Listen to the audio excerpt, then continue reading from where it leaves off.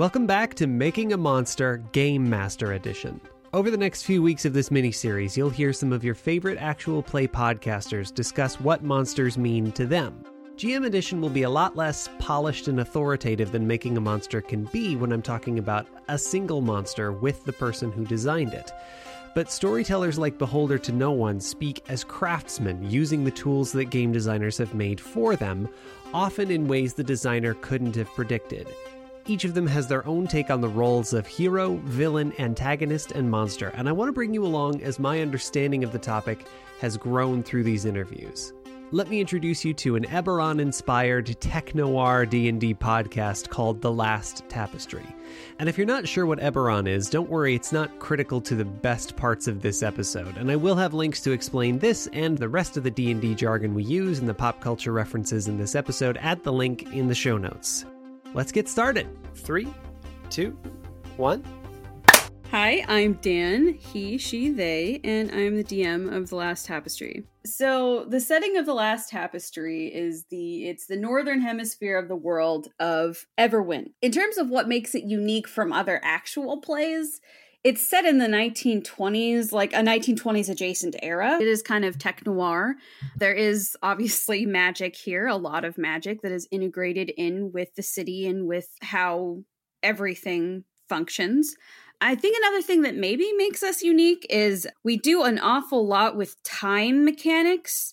So it's like, and I don't know how much is spoilers, but I mean, basically not much. At some point, we do end up in a Majora's Mask-esque 3-day to 2-day cycle where we are trying again and again to save the city, and we have to do different dungeons and find new things out every time in order to figure out what we can do to save the city, what's happening to the city, and also if what is happening to the city is really all that bad. You know, it's kind of a thing where there's a multitude of quote unquote antagonists. Well, I guess they're all antagonists, but quote unquote villains who they interact with and they talk to and slowly start finding out more about. And some of them are just straight to the core bad. And with me, honestly, it's a little predictable. It's usually the capitalists. It's just that you're like, how can you spot the actual bad guy in a Dan game? It's the capitalist. That's that one. But yeah, so every other antagonist is just usually, you know, we've got people who are a part of the Red Hand is what they call them. And they work for hold on, I always mix this up. The Darkness That Dreams. And I kind of have like a process to how I talk about all this. But I did take a lot of inspiration from Eberron, from the Eberron setting in particular. And sometimes people who know about Eberron will be like, oh, this is Eberron. And then I'm like, kind of. And I'm always ready. I'm ready for someone to just like come out of nowhere and throw the Eberron book at me, because I truly changed so much of it. So much of it would not make sense to someone who is very familiar with Eberron, because I took it and I basically chewed it up. I took Cass the Bloody-Handed and I made him a himbo.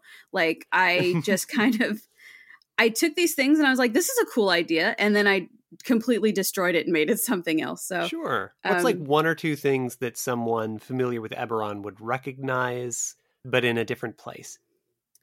Right. I think the biggest thing is the Khyber and the Darkness That Dreams and the Dreaming Dark. Mm-hmm. I've basically collapsed those all into something we call the Dream Hell, which is basically hell. And I have made, you know, they're like the 9 lords of the Dream Hell, and those are the lords of the 9. That's several at once, but those are a lot of things where people are just going to be like, hold on, Khyber is where that dragon sleeps or whatever, right? Or like the Darkness That Dreams is actually this thing from Dalquor or whatever. Like, that's not, the Darkness That Dreams isn't Asmodeus. And it's just like, well, I'm sorry, it is. All of that is true here. Tell me how you got started playing Dungeons and Dragons and how it led to you having a podcast. Oh my. I guess I started, I think, in 2017.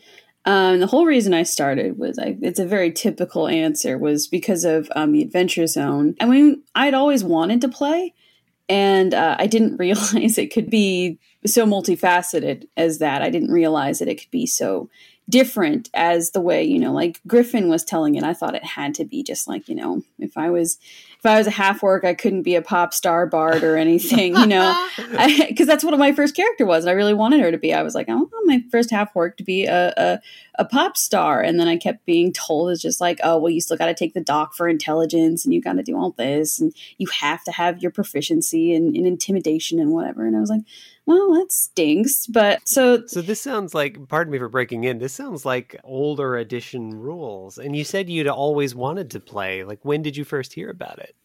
Oh, beans. I think I first heard about D&D in college, and I first started playing with a friend who was doing, is that what they call it, OSR?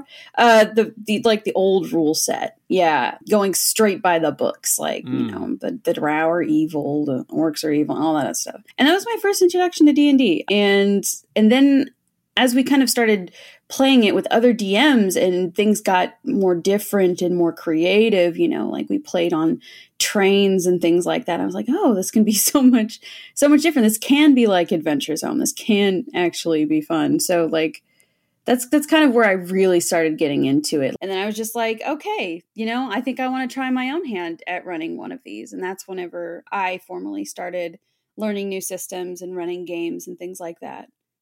When did you turn it into a podcast? Oh boy.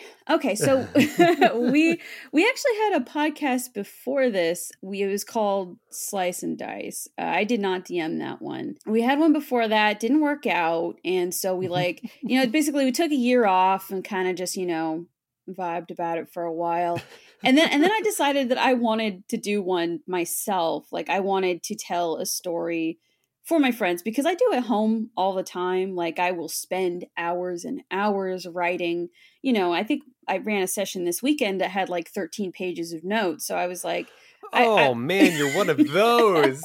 I am unfortunately one of those. Yes. But yeah, I decided I wanted to play for an audience, to let everyone see, because I really love the way my friends interact with my worlds and such, and I love to hear them play. And I was just like, well, I want everyone to hear, the way that these people are interacting with a story and whatnot. So That's what I decided to do.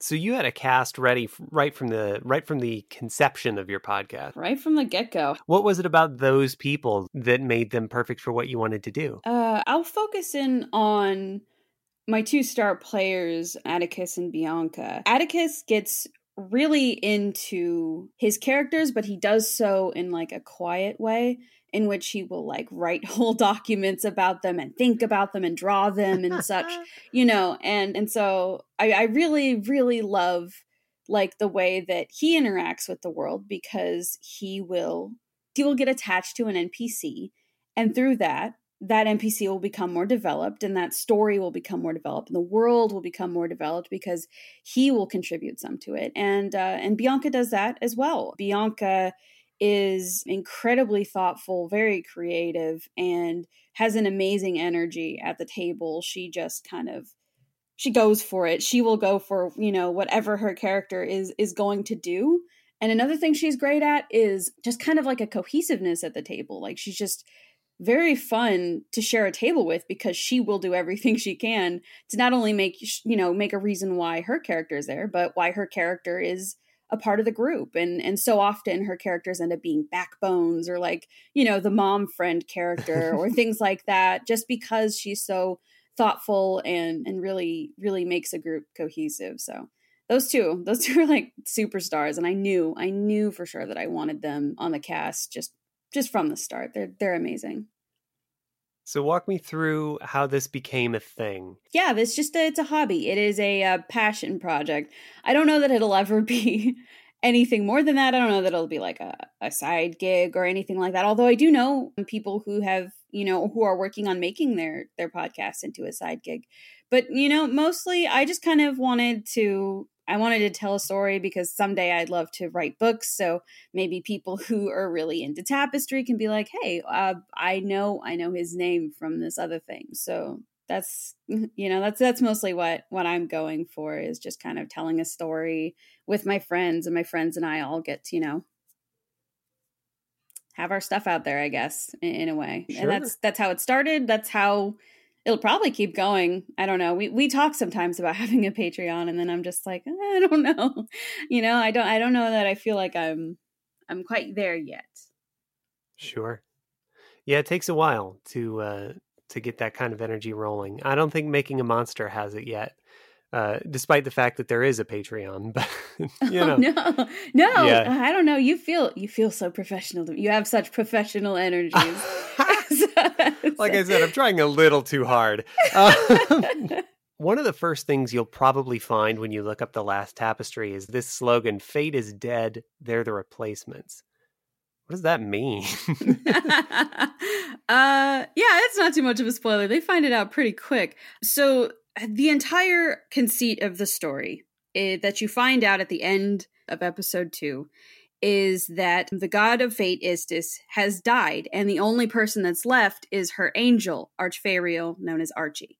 And he has saved these 3 adorable idiots when they don't know why yet, and they don't know basically anything. He is being kind of cloak and dagger about it, but he has brought these people to the stellar plane, to a study in the stellar plane, to explain to them that they need to figure out why it is that the city Astoria Heights is being destroyed.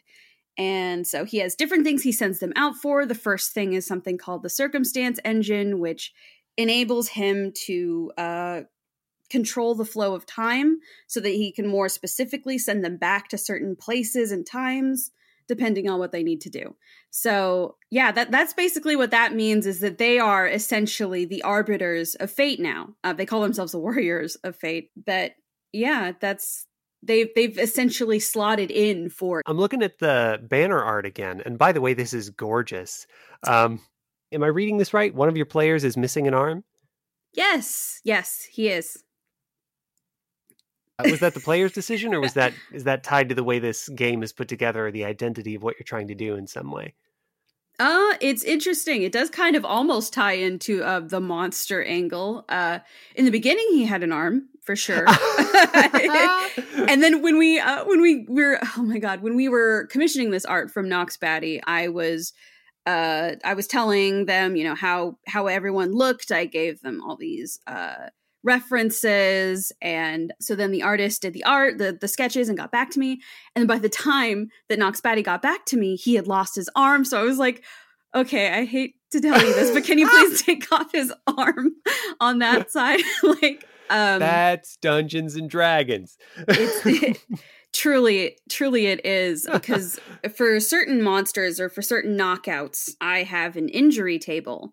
So this one got attacked by an Inspired, which is another thing in Eberron. He is the build of a cleric, Shadow Domain cleric, and he attacked with Inflict Wounds, and it was grievous enough an injury for him to be knocked out, and because of that, he had to roll on the table, and he lost an arm. So that is how that went. Spoilers, I guess, for episode 13, I think. Well, thanks for calling it out. I'll be able to put a full list in the doobly-doo. Thank you. One of the other things that you'll get pretty quick from looking at The Last Tapestry is that your setting rejects the idea that D&D has to be bioessentialist or built on ethnostates. There's a real danger for those to become buzzwords, and I want to hear what they mean to you. Yes, thank you. So bioessentialist, to us then, it's short for biological essentialism. It's the belief that biology forces a categorization onto someone. And so like a real world example of this is the trans-antagonistic idea that the biological sex someone is born with determines gender, or that women are predisposed to be caretakers, or, yada, yada, that kind of thing. And the fantasy example of this is that all orcs and drow are predisposed to be evil, or orcs are, predisposed to be strong and, stupid and things like that, boils down to believing that biology determines capability or personality. And we don't believe in that. So like if we have a half orc that is muscular and evil, it's because she thought it'd be a sexy thing to do. And, no other particular reason. Ethnostates being, I would assume, kind of the cultural mirror of that. Yeah, basically. So an ethnostate is like a sovereign state where citizenship is determined by whether you belong to a racial or ethnic group. So like how some fantasy worlds say all elves are from Elflandia, all orcs are from Orc America. We don't. there's no fantasy racism in Everwyn, or no cognate for real world racism for that matter. So yeah, one of our players, Bianca, is Filipina and wanted to explore and critique the colonization of the Philippines through the lens of fantasy with the archipelago of Mayarina. So that is the one thing that we are exploring, is colonization. But other than that, no, we do not. we're not touching that other stuff. I thought when I read this, it seemed like you wanted to proactively debunk those things. And it sounds to me like we're leaving those out because we don't want to deal with them, or like we don't want those to be a part of our story. Definitely, I would prefer the first interpretation. We're not touching those simply because like we don't feel like, those can make compelling stories. And I'm never going to be the one to say to someone who is marginalized and who wants to combat those things that is something that should be left out of a story. That's why I'm saying we're not touching it, because other people can, and they can tell a compelling story that way. It's just, I'm a white DM, and I know, what's my, I know what stories that, it's really not my place to tell. And so it's like, I definitely don't feel comfortable like touching, fantasy racism and things like that. People use, this for an escape. And I've seen marginalized creators talk about how uncomfortable it is in something they enjoy to see, like really, really compelling cognates for real world racism. It's like, I came here to escape this, that kind of thing. Okay. Thank you for handling that with grace. It's a tough question, and it can go sideways really quick. Oh, yeah, I'm sure. But yeah, I'm really trying to understand where you're coming from and what you're doing with the show, because Making a Monster is at least a third philosophical. The reason I'm still making this podcast a year later is that monsters aren't just like, I'm scared of the dragon, that's not the core of what monsters are. They code for meaning. They're a way of telling each other about what the world is and what it should be and what it should not be. So my angle up to this point has been one designer at a time. Let's talk about one monster that they've made and how it does what it do and why, and why that's useful to players. So I wanted to do a brief interlude, a little mini series, if you will, in the middle of the show to talk to DMs. And I could say professional DMs, but my personal belief is that artists are people who make art. So if you have an established long-running podcast, you're, to my mind, a professional DM. And that means that you have to have a working proficiency with the tools of the trade. And one of those is monsters. So I'm trying to figure out, first, from the people who made monsters, how they work and what they mean. And this, the angle of this miniseries is like, let's talk to people who work with these tools and see how they use them and what they mean to you guys. Let's kind of work our way through the last tapestry. Who or what are the antagonists in your story so far? Oh boy. Okay. So as I mentioned earlier, there are just kind of a multitude of opposing forces in the last tapestry. There is the Red Hand and those who are aligned with the Dreaming Dark. And then there is the Princeps, the Sky Ministry. And we don't hear much of them from in the beginning of the series. So it's kind of easy to forget that they are there. They're just kind of like, they pop in now and then. It's just like, oh, there's a siege on this speakeasy. There's this, there are these robots that are being sent in. So like you see bits and pieces of them through the story. But yeah, there's just kind of, these are the two big main antagonists. I mean, that's a great answer. Oh, okay. I was like, did I say that right? Yeah. And we'll dig into this a little bit, because D&D gives us a lot of really, really specific ways of talking about monsters. When you're putting together your sessions for your players, where do you get the raw material for your monsters? Are these from published books? Are these homebrews? Are these things you find on the DM's Guild?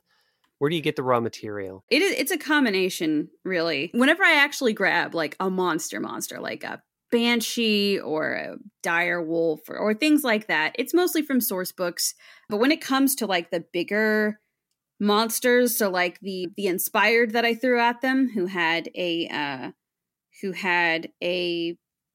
like a mind link, I guess, with a called Quarry and Eberron. We call them dream wraiths in Tapestry. So that I took inspiration from Quarry stat blocks and things like that in order to make a dream wraith stat block. And so it's really a combination. Like I said, I took a lot of Eberron ideas and then I just kind of only kept what I liked and completely recolored the rest of it. Now that you're, 2 seasons in? Gosh, where are we? I think we are on chapter 3 at the moment. Chapter 3, yes. Middle of that. 2 finished chapters later, have you noticed that there are any common threads or similar factors to the monsters that you tend to use? 100%. Yes. I use a lot of, I mentioned it before, but Quarry.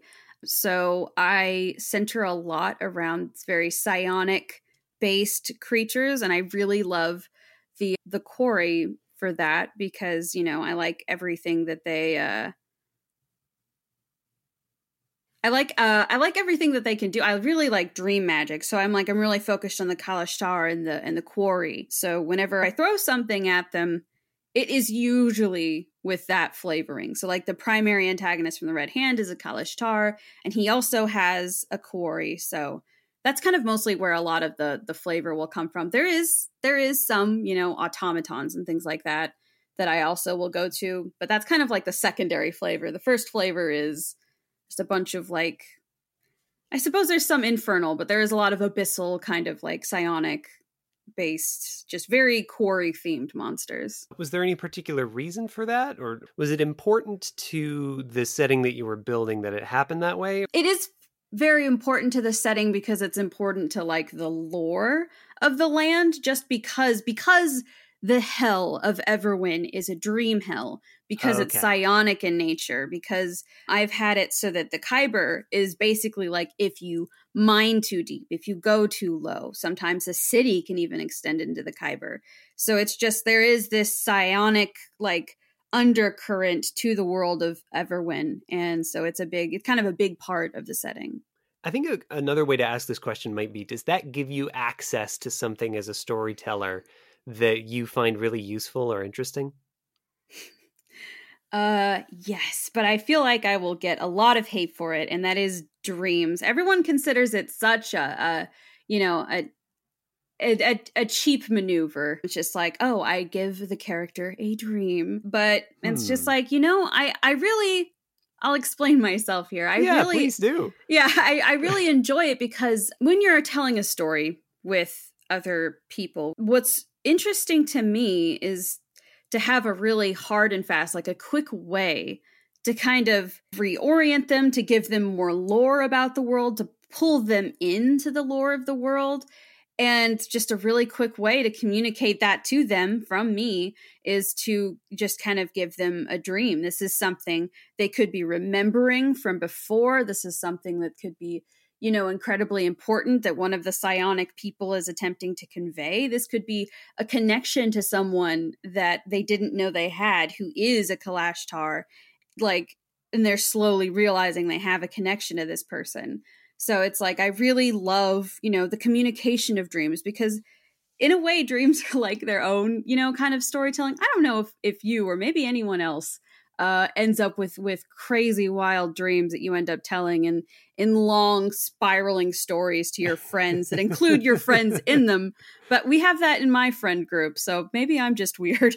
But yeah, we just sometimes end up just on these long stories about I had this dream and we were all in a magical school and things like that. So I just really like dreaming as a storytelling element, and I know it feels very cheap, but I just really like it as a oral storytelling and collaborative storytelling element. I try to stay out of these interviews as much as I can, but I'm treating these as more like discussions. So I think if I can give you some confidence about that, I don't think that's the tool's fault.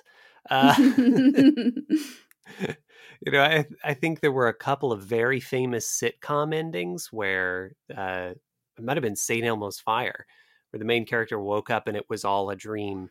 And and then everyone hates it now. Right. We have this legacy of being disappointed by some really high profile stories. So I think you're maybe working against some of the ways that tool has been used rather than the nature of that storytelling tool itself. Yeah, that's a good way of looking at it. I wanted to ask you, Earlier you said, like monster.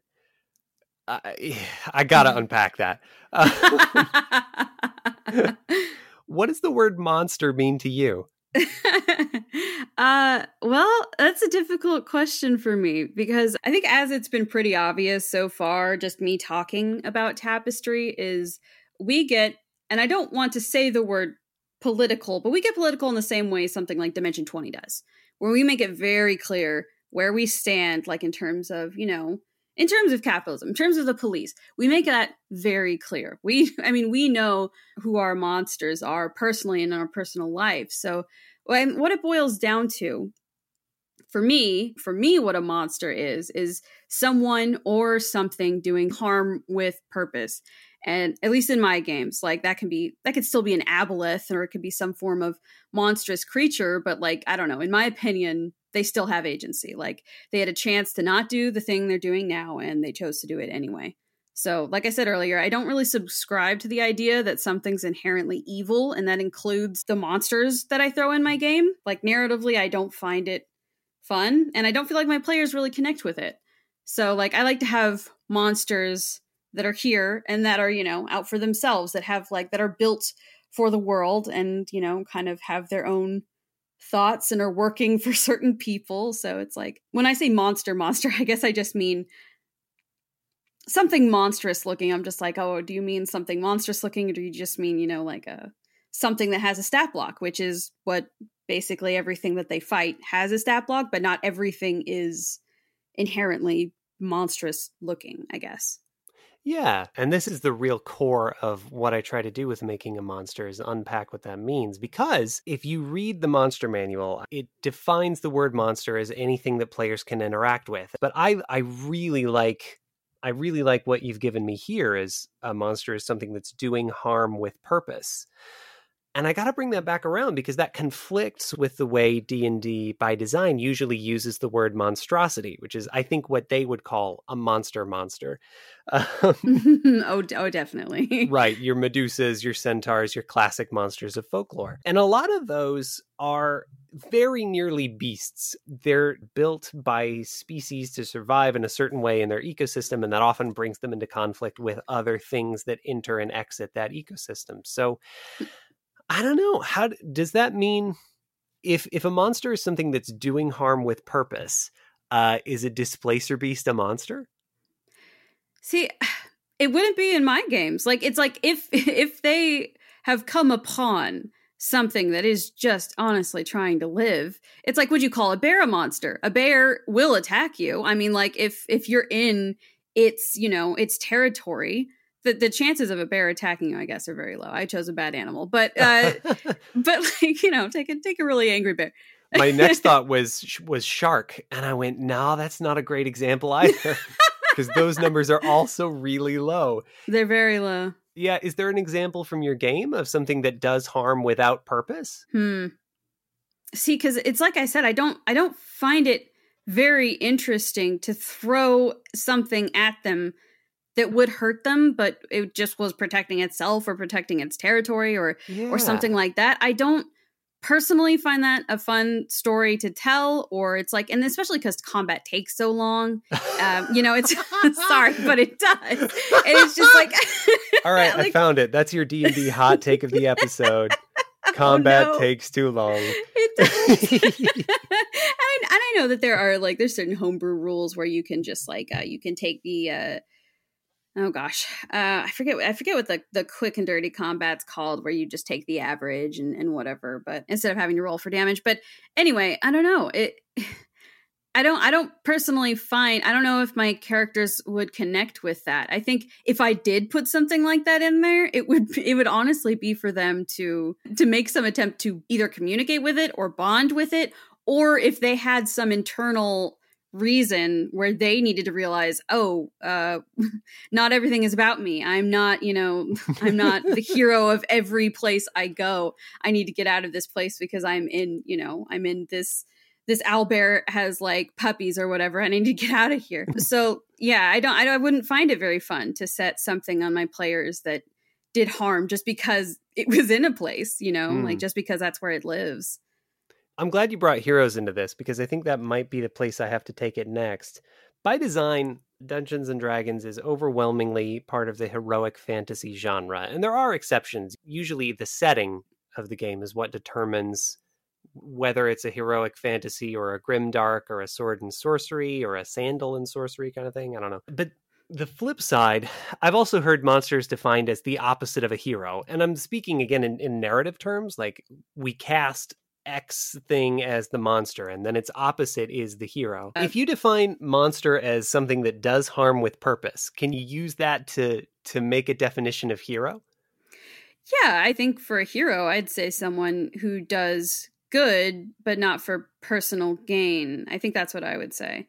Like that's what I'd give someone. I think that's what I would say of someone who is heroic. It's like you do good, but not for personal gain. Because I don't know that I would call someone who does good, but just because, because they want to end up on a cereal box or something. I don't think I'd call that person a hero, even if people are like, oh, they protected us from some such thing. It's like, well, that's good. But I don't know if they call him a hero necessarily. It's just someone, I think, who has good intentions. Like they are, their intentions are just, they want to do good just because they want to do. Just, you want to improve things for everyone and not just yourself. You want to affect changes. Like if you see a problem, you want to affect changes to make sure that, everyone, including yourself, but just everyone is doing okay. Like you can think outside of yourself. I think that's what a hero is. I love that. I'm pushing. I hope we're in a good space for you. I think so. Okay. With monsters and heroes being cast as opposites, and with both of them playing such a pivotal role in the kinds of stories that Dungeons and Dragons is good at telling, is there a way for it to flip? Like, do we put these two things on a spectrum? Do you find it narratively interesting to push your heroes to become monsters or to push your monsters to become heroes? I find it very interesting to have a spectrum, yes. Because having heroes and monsters in a thing is just kind of, I do like it. I don't know if it seems reductive, but I feel like to say, like there are no heroes or something like that, I feel like it's a very cynical way of viewing things because there are people out there who want to do good. And it's like, and the setting of The Last Tapestry can get a little, dark at times, obviously. Like it starts with a god being dead, but yeah, I really like,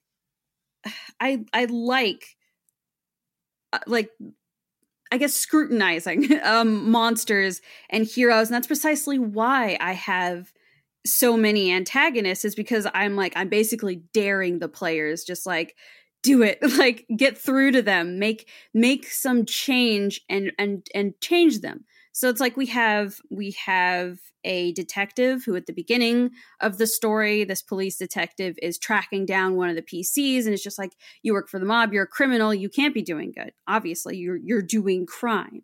And throughout the story, they slowly start changing his mind. They slowly start like teaching him like just the nuances of, the society he's living in. So would I have called him a monster? No. But would I have put him maybe closer to the monster side of the monster hero spectrum? And possibly. Just because, he did want to affect change. He wanted to help people. So he is still arguably a hero, but in so doing, he was discounting other people who he just didn't understand. And he made no effort to understand them. So it's that kind of thing. I do really like having plenty of NPCs who are just kind of all across the spectrum, just so I can set them all loose, set out a bunch of antagonists, and just see who it is that the players will just talk to and try to change and try to, you just convince them to, to actually do good. It's like, I like combat. I do, but I basically only put in, I know I've come out hard against it, but it's still fun at times. So I usually only have one per arc, but what I really, really like is whenever I pit them against something that they don't just want to fight. So it's just like, I don't know. It's like, I think a lot about, I'm making a lot of video game references. You can cut them, but I think a lot about the Gygus fight from Earthbound. Okay. Was that Earthbound? Yeah, where like at the end they're like mostly what they can do is pray. You know, they're relying on kind of, you know, that to help them. They're not or Undertale. What a way better example. Why did I go for Earthbound?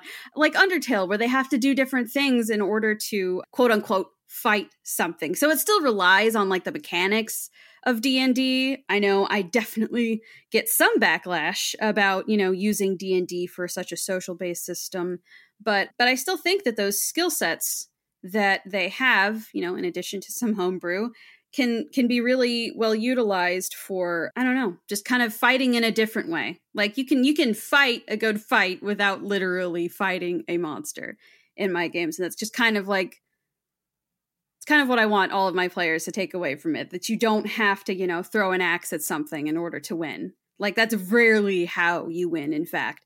Like, I mean, sure, if you need to get out of a situation, if there is a banshee between you and, you know, a vampire making a pact to bring back his daughter, then yeah, sure, maybe kill the banshee. But